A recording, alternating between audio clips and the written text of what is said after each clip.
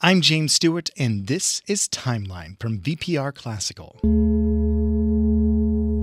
The sound of bells echoes the impermanence of all things. The color of the flowers reveal the truth that the prosperous must decline. The proud do not endure. They are like a dream on a spring night. The mighty fall at last. They are as dust before the wind. That is the famous opening passage of the Tale of the Heike, a mammoth epic work that tells the story of the 12th century Genpei War. This tale of civil war has become a centerpiece of Japanese literature for centuries. I can't even begin to summarize this story of cultural clashes, political intrigue, and war. The level of detail, place, and character puts the works of Tolkien and Wagner to shame. The Tale of the Heike is like a giant oratorio, with 1,000 characters. It's separated into 12 chapters containing 182 cantatas, each 30 to 40 minutes long. In other words, it is a story so big it takes a lifetime to tell and master. This epic work cannot be assigned to a single author. It is the result of an oral tradition that grew over centuries from one generation to the next by Japanese medieval lute-playing bards called the Biwa Hoshi.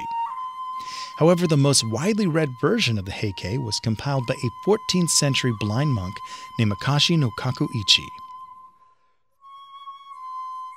Kakuichi was an adult, a Buddhist monk, when he was struck blind.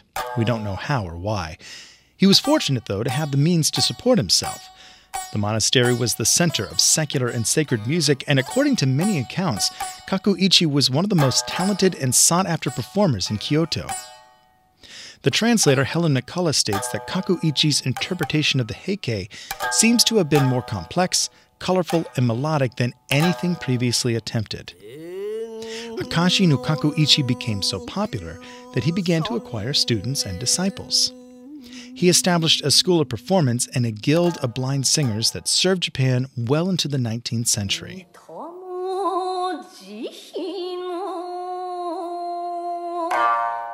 How does an epic as long as the Tale of the Heike hold together?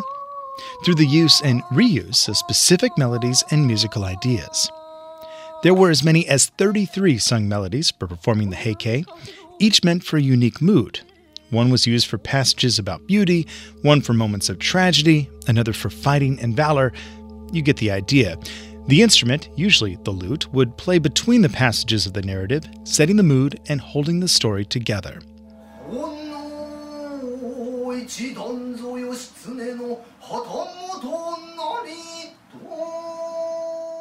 This Buddhist tale of impermanence and this unique form of storytelling has influenced Japanese art and culture for centuries.